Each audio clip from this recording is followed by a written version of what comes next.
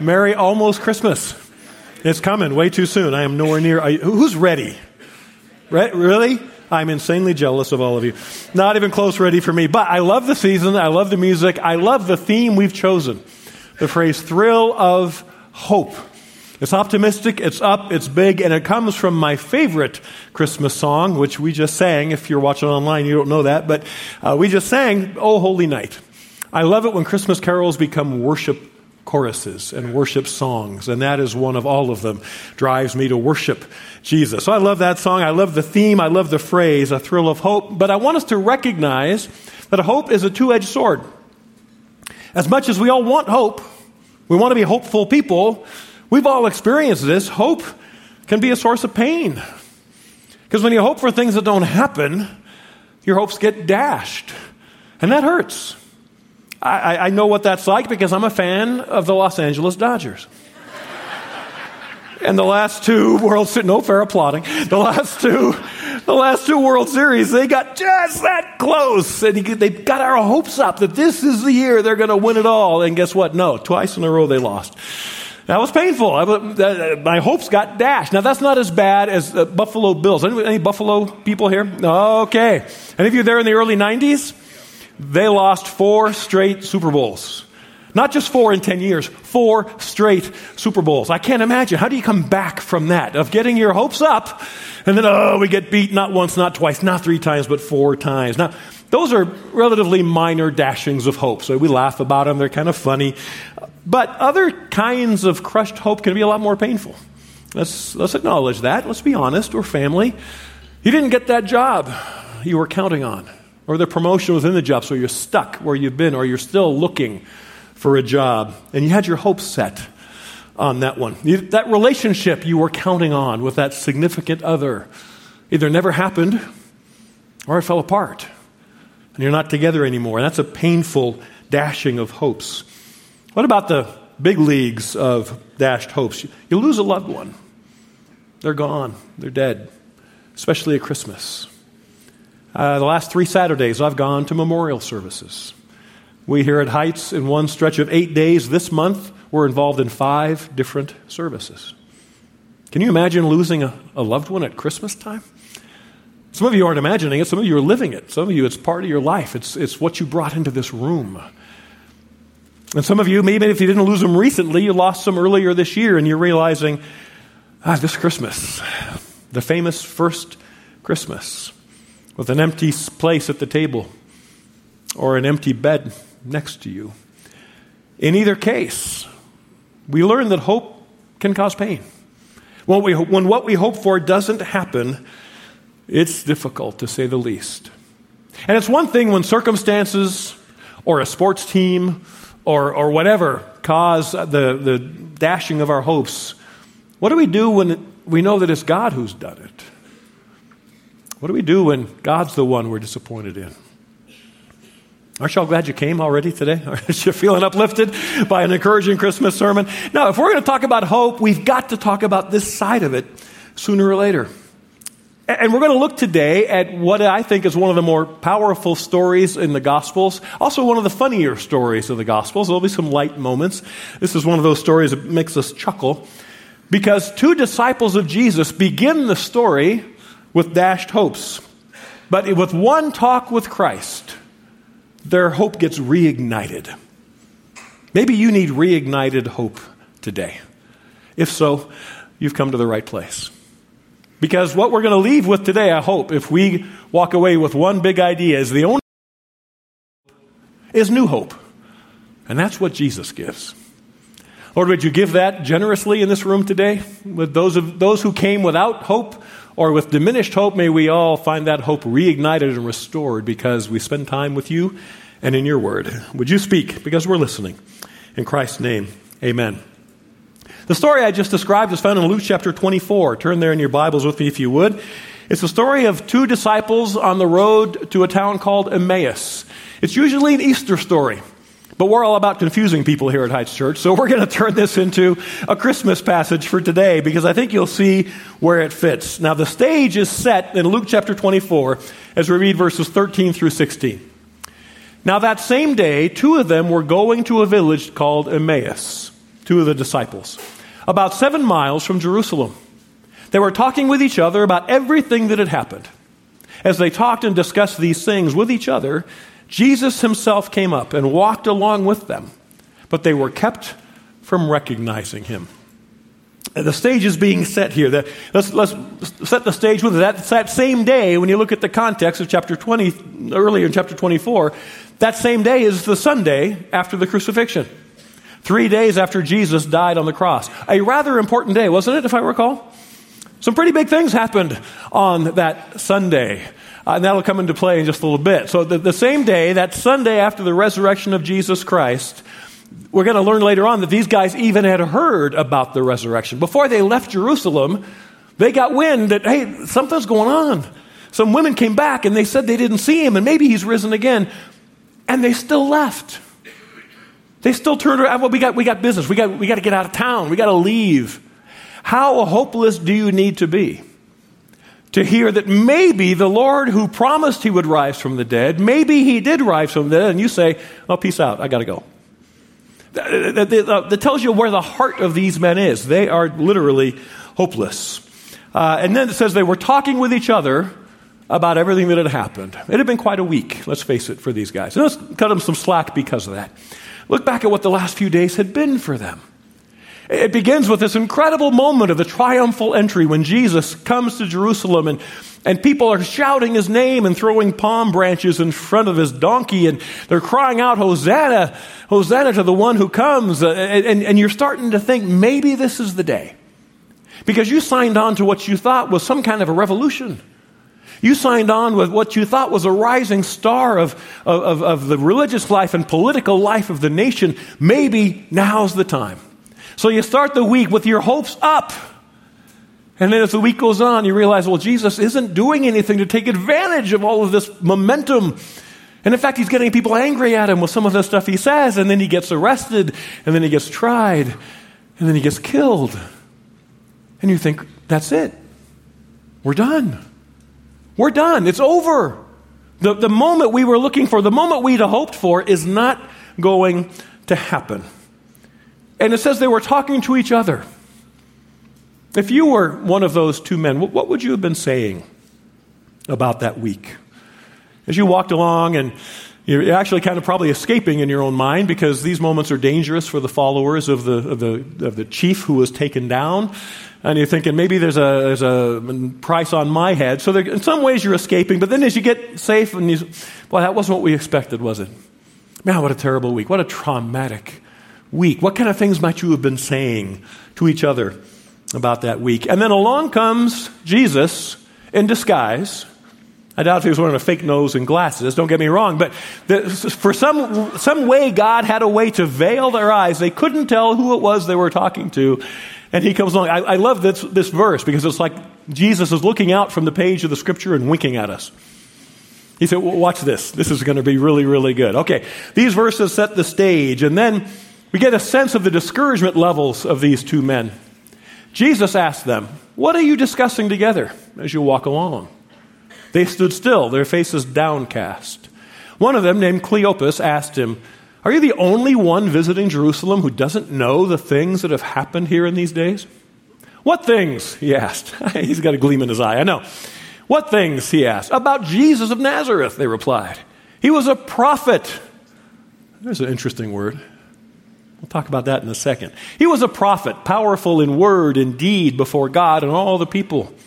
The chief priests and our rulers handed him over to be sentenced to death, and they crucified him. But we had hoped, what a sad 3 words. We had hoped that he was the one who was going to redeem Israel. And what's more, it's the 3rd day since all this took place.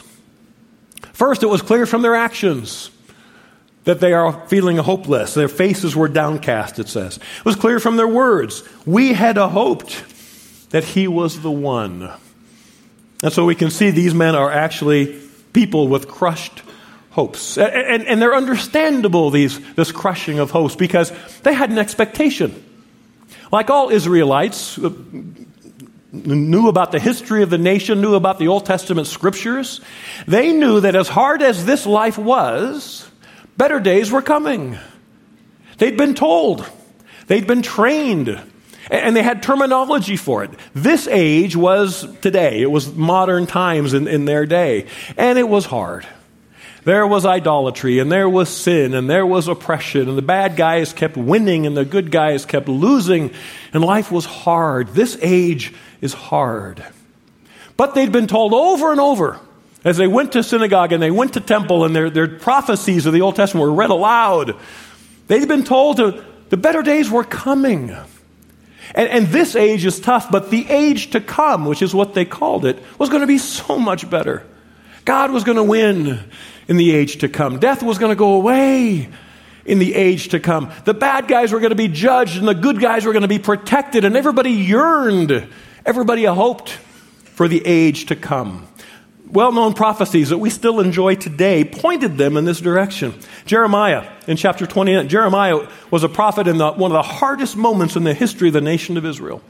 It was his job to watch and be God's spokesman as the nation of Babylon came in and stomped on the people of Israel.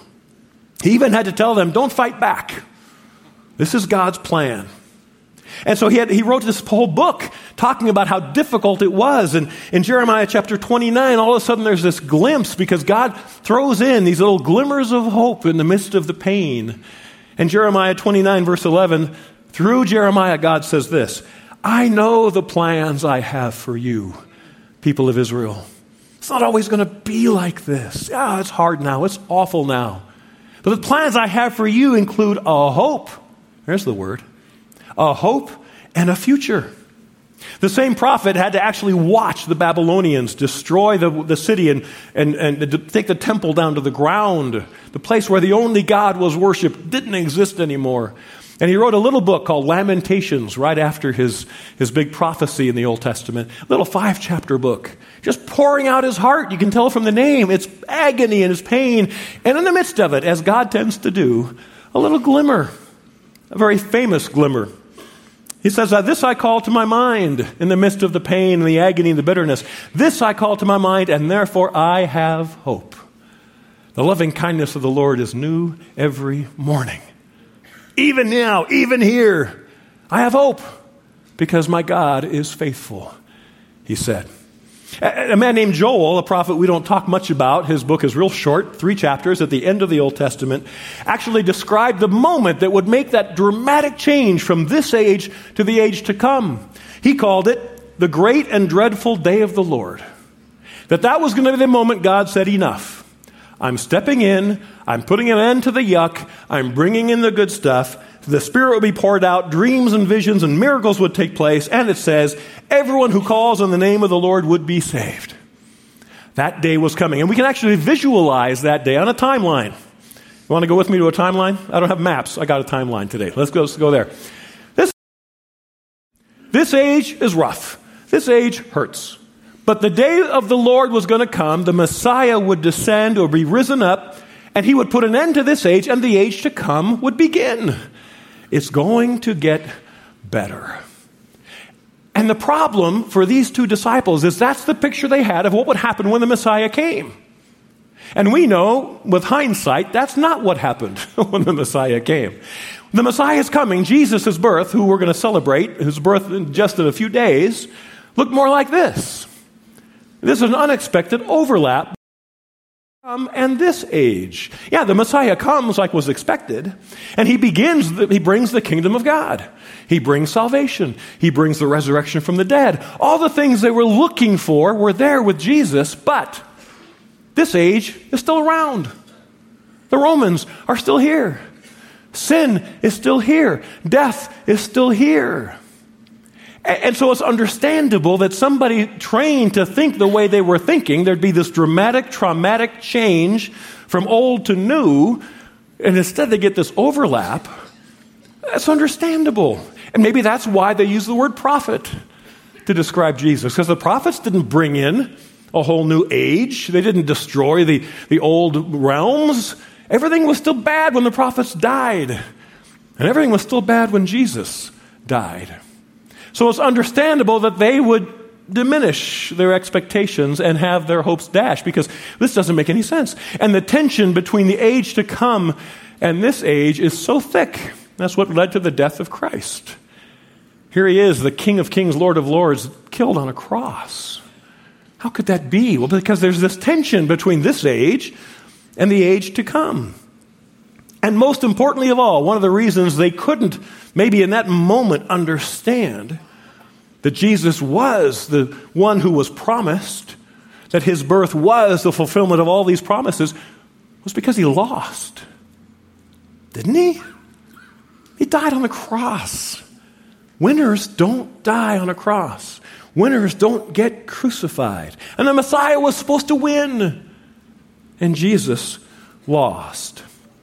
So these guys are wrestling with this. They don't even know all this. They didn't have my chart back then. Or they might have understood it. But they're walking along talking about, we must have had our hopes up for no reason. And so they are feeling hopeless when the conversation begins. But guess what? Jesus has a lesson for them. Starting in verse 25, after they mention that, yeah, we heard rumors of the resurrection, but we came here anyway, Jesus steps in and he no longer asks questions. The first two times he intervened were question marks. Now he's making statements. Now the Son of God has taken charge, ladies and gentlemen. And here's what happens. He said to them, how slow to believe all that the prophets have spoken. Did not the Messiah have to suffer these things and then enter his glory? And beginning with Moses and all the prophets, that's the Old Testament, he explained to them what was said in all the scriptures concerning himself. Jesus decides to take over and he starts making statements and he actually explained to them all in the scriptures concerning him. And you're going to see in a minute there were two kinds of prophecies about the coming of the Messiah. Some show him as suffering and in pain and even dying, and others show him as powerful and triumphant. And Jesus is going to take them through that first part. And I got to tell you, if I could get in a time machine and go back and listen to any Bible study or any sermon in all of human history, I'd want to hear this one. Can you imagine the Bible study Jesus led them through? The one who inspired these books, the one who gave the words to the prophets to speak, says, let me tell you what the promises are all about. Let me explain me to you in these books you've been reading since you were kids. I'm dying to know what he said. I'd love to have the outline of that Bible study. And which prophecies, which passage did he turn to? Did he look at the sacrifice of Isaac? 2,000 years before Jesus came. You probably know the story. Abraham is told to sacrifice his son. At the last minute, there's a ram caught in the thicket who takes the place of the condemned young man. Did Jesus point to that passage and say, the ram, that's me? Did he, because he could have, talked about the Passover lamb a few centuries later? You might know the story. The people of Israel are about to leave Egypt. The firstborn in every family is going to die. The people of Israel sacrificed a lamb, put the blood of the lamb on the doorposts to spare the life, to save the firstborn. Did Jesus look at the Passover lamb and say, that's me? He could have turned to Psalm 22, written 1,000 years before he was born, 600 years before crucifixion even existed, as a means of execution. And he could have pointed to the verse that David was inspired to write. They pierced my hands and my feet. I can count all my bones. They stare at me. They take my clothes, and for my garment they cast lots. Is that familiar? That happened. Jesus fulfilled it.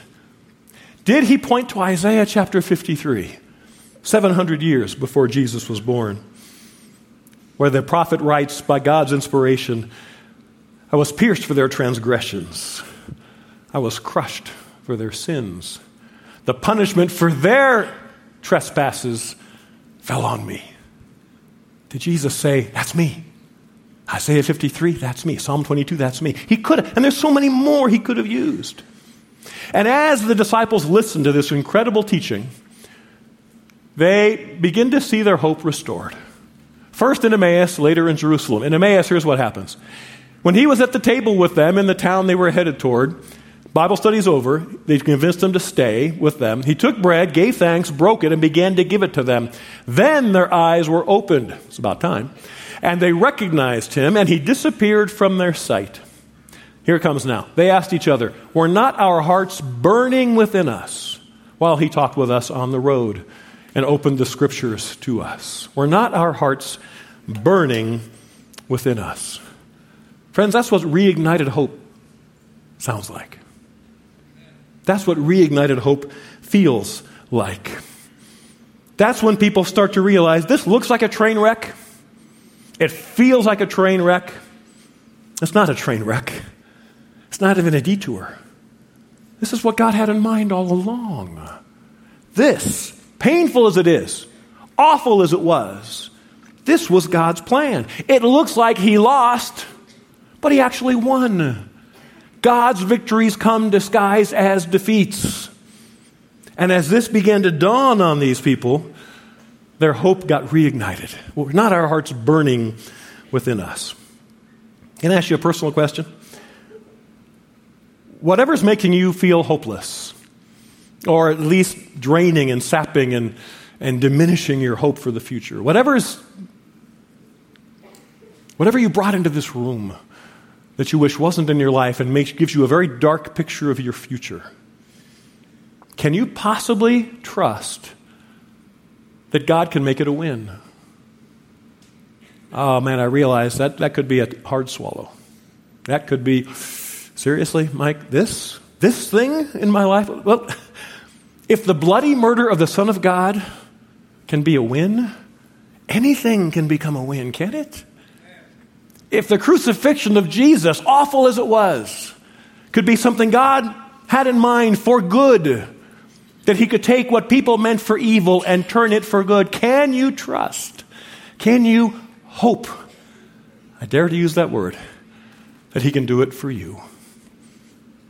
I believe you can. Their hope got expanded in Emmaus, and it got expanded even further and it's restored in Jerusalem, because at the end of the story, they get all excited. They go running back to Jerusalem. They tell their friends, hey, Jesus is alive. And they go, well, duh, we know that. Because by the time they got back, all the disciples knew that. He'd already shown himself. And so they no doubt merged back into this group of disciples. And I hope they spent the next 40 days hanging out with Jesus. Man, I hope they did. They walked away at the wrong time. I hope they didn't walk away again. They don't come up again, so we don't know for sure. But man, if you found out Jesus was risen again and wanted to hang out with you, wouldn't you say yes? So I hope they spent 40 days hanging out with him. And then one day, he took the whole gang of disciples out to a mountain outside Jerusalem, Mount of Olives. And all of a sudden, his feet left the ground after he said a few words, and he goes flying. Doesn't happen every day. And they're watching. What else would you do? You know, you try to jump? Hey, can I do that too? No. And they're watching him ascend into heaven, and then all of a sudden these angels appear. That doesn't happen every day either. And they rebuke him a little bit. They say, men of Galilee, the angel said, why do you stand here looking into the sky? This same Jesus who's been taken from you into heaven will come back in the same way you've seen him go into heaven. Now, that would be really good news if these guys were still wrestling with some of the other promises of the Old Testament about the Messiah. See, Jesus fulfilled a bunch of them, and the new age was sort of here. Yeah, we get that, but when is the lion going to lay down with the lamb? When are we going to beat our swords into plowshares? When are we going to make war no more? That hasn't happened yet. And what they realized was, looking back at our overlap, the age to come was here, but this age is still around, and there's tension between the two, but there's other promises that have yet to be fulfilled. And the moment the angel just talked about, the second part of the day of the Lord is coming later. And so what they learned was, what the Bible calls, the New Testament calls the blessed hope, is that Jesus comes twice. He is not yet done, friends. That's what stirs our hope today. That's what makes us realize that there's better is yet to come. And even when we have questions and we wrestle and we struggle, the Messiah comes twice. And that's what allows the rest of the picture to make sense. And those two comings are drastically different. The first time he came humbly. The second time he'll come powerfully. The first time his arrival was known to a few. The second time to the whole world. The first, it was a bunch of angels who announced his coming to a few shepherds. The second time, when he comes back, it'll be with a trumpet that the whole world will hear. First time, he came through a young virgin, but he'll come back on a white horse. First time, He came as a carpenter. He'll come back as the King of Kings and Lord of Lords, before whom every knee will bow and every tongue will confess that Jesus Christ is Lord. The first time he came to die. And the second time he comes to reign forever. And we live in the box, don't we? We live in this time frame between the two comings, and there's challenges to it, but there's beauty in it as well. And what I want us to grasp here at Christmas is the answer to the question, how can we be sure he'll come a second time? Because he came the first time. How can we know the rest of the prophecies will be fulfilled? Because these ones were. And he's not done yet. In fact, he's just getting started. He's just getting started in our world. He's just getting started in our lives. So we are privileged, friends, to have hope in both directions. As we live in this box and in the tension between those two ages, it's a regular part of our lives every day. Talk about that in a minute. We look backwards, and there's hope because he came the first time. And we look forwards, and there's hope, the blessed hope, as Paul calls it to Titus, that he's coming a second time. He's coming back because he's not done yet. He's not done with our world, and he's not done with us. That's why, as I said when we started, the only cure for crushed hope is new hope. Jesus gives. I hope he's giving it right now. I hope some folks who walked in here wondering, how could I have hope given my circumstances and my life and my problems and my pain, my difficulties? How could I be expected to be hopeful? Well, it's because you got a big God who's not done yet. Now, what's the big thing about hope? Why does it matter? Well, first, it gives a confidence we wouldn't have if it weren't for him. And that confidence answers a question positively that we all want to answer. Maybe you need reignited hope because you're saying, I'm so tired of being sick. It feels like it's one thing after another, or it's one very long thing. I understand that. My wife's been in constant pain for 17 years. And you ask yourself, will the pain ever go away? Will this ever change? Yes, it will. Because Jesus isn't done yet. It might happen in this life. I pray it does. But if not, it's going to happen after. Some people might say, I'm tired of crying. It just seems like my kids and my job and my life, I come to tears all the time. Will God ever wipe my tears away? Yes, he will. I read Revelation 20 through 22 2 days ago. I will wipe every tear from their eyes because Jesus isn't done yet. I'm tired of injustice, you might say. I turn on the news and I read the paper, go online, and there's so much pain and suffering and people being evil to each other and children suffering. And when's it all going to stop? How does God put up with it? Is he ever going to say enough? Yes, he will. Because he isn't done yet. I'm exhausted by life's stresses and strains. It seems like I'm just working all the time and I'm going backwards. Will it ever get better? Yeah, it will. I'm so tired of everything in me that pushes me away from what God wants and towards sin, and I know it's not worthy of a child of God. There's stuff in me that is tugging on me all the time, and I'm weary. Will I ever be free of that struggle? Yes, you will. Because Jesus isn't done yet.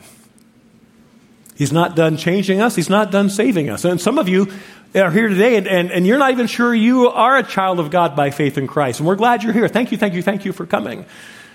But boy, are you ready to bow the knee to this Jesus I'm talking about? To recognize he's the most amazing human being ever because he was God and man at one time, that his death on the cross was a death for you? So you should bow the knee to him today and in a really quick, easy prayer, say, Lord, I need you. I know I'm a sinner. I know I need your forgiveness. Thank you for loving even someone like me. Please forgive me, and I commit to follow you starting today. A simple prayer like that is all it would take, friends. You don't need anyone there with you, but if you'd like someone there, come down and talk with me or other people when the service ends in a minute. Because hope is normal for a child of God. For someone who knows who holds our futures. having hope in him makes total sense. So not only, though, do we have confidence in the future thanks to the two comings of Jesus, we also get motivated to holiness in the present. See, our knowledge of the future, what little glimpses we get, isn't just meant to make us feel proud of, I know what's coming and you don't, neener, neener, neener. No, it's not quite the reaction God wants us to have. 1 John tells us, dear friends, now we're children of God. What we will be has not yet been made known, but we know that when Christ appears, we'll be like him. Why? For we shall see him as he is. That moment is coming. Now, all who have this hope in him purify themselves, present tense, today, just as he is pure. Friends, it's not just to know the future that God gives us these glimpses. It's one day I'm going to be like Jesus, but today I want to be like Jesus. We live in that box between the age to come and this age, which means we're trying to live as members of the kingdom and we're pulled constantly in other directions. And that's okay. That's where God has us. And why not look at that as an opportunity to win, to resist, to be like Jesus today? You know, I'm glad he's going to make me like him when he comes back. You know what my goal is? He not have to change me that much. I want to go every day more and more like him. So when he returns, he's going to have work to do on me. But I hope he has less work to do next year than he would have this year. And I hope he would have less work to do today than a year ago. Because I'm not waiting to be like him.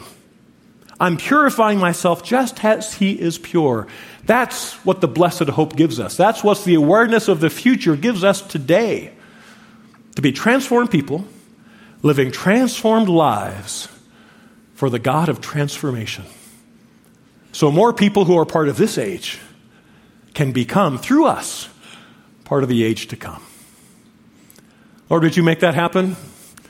We're not worthy of it. We don't deserve it. We shake our heads at the plans you have for us. And we're so glad for them. We're not worthy of them. But through your Holy Spirit, would you make us worthy of the gospel you give us, of the future that is ours? Would you make us pure men and women and young people in this world, standing out, different, because we know the King of Kings and Lord of Lords. We know the one who was born in a manger and coming back as a king, because we know and serve the risen Jesus. Lord, would you reignite that hope in us and use it so we could purify ourselves just as you are pure. We pray this in your name. Amen.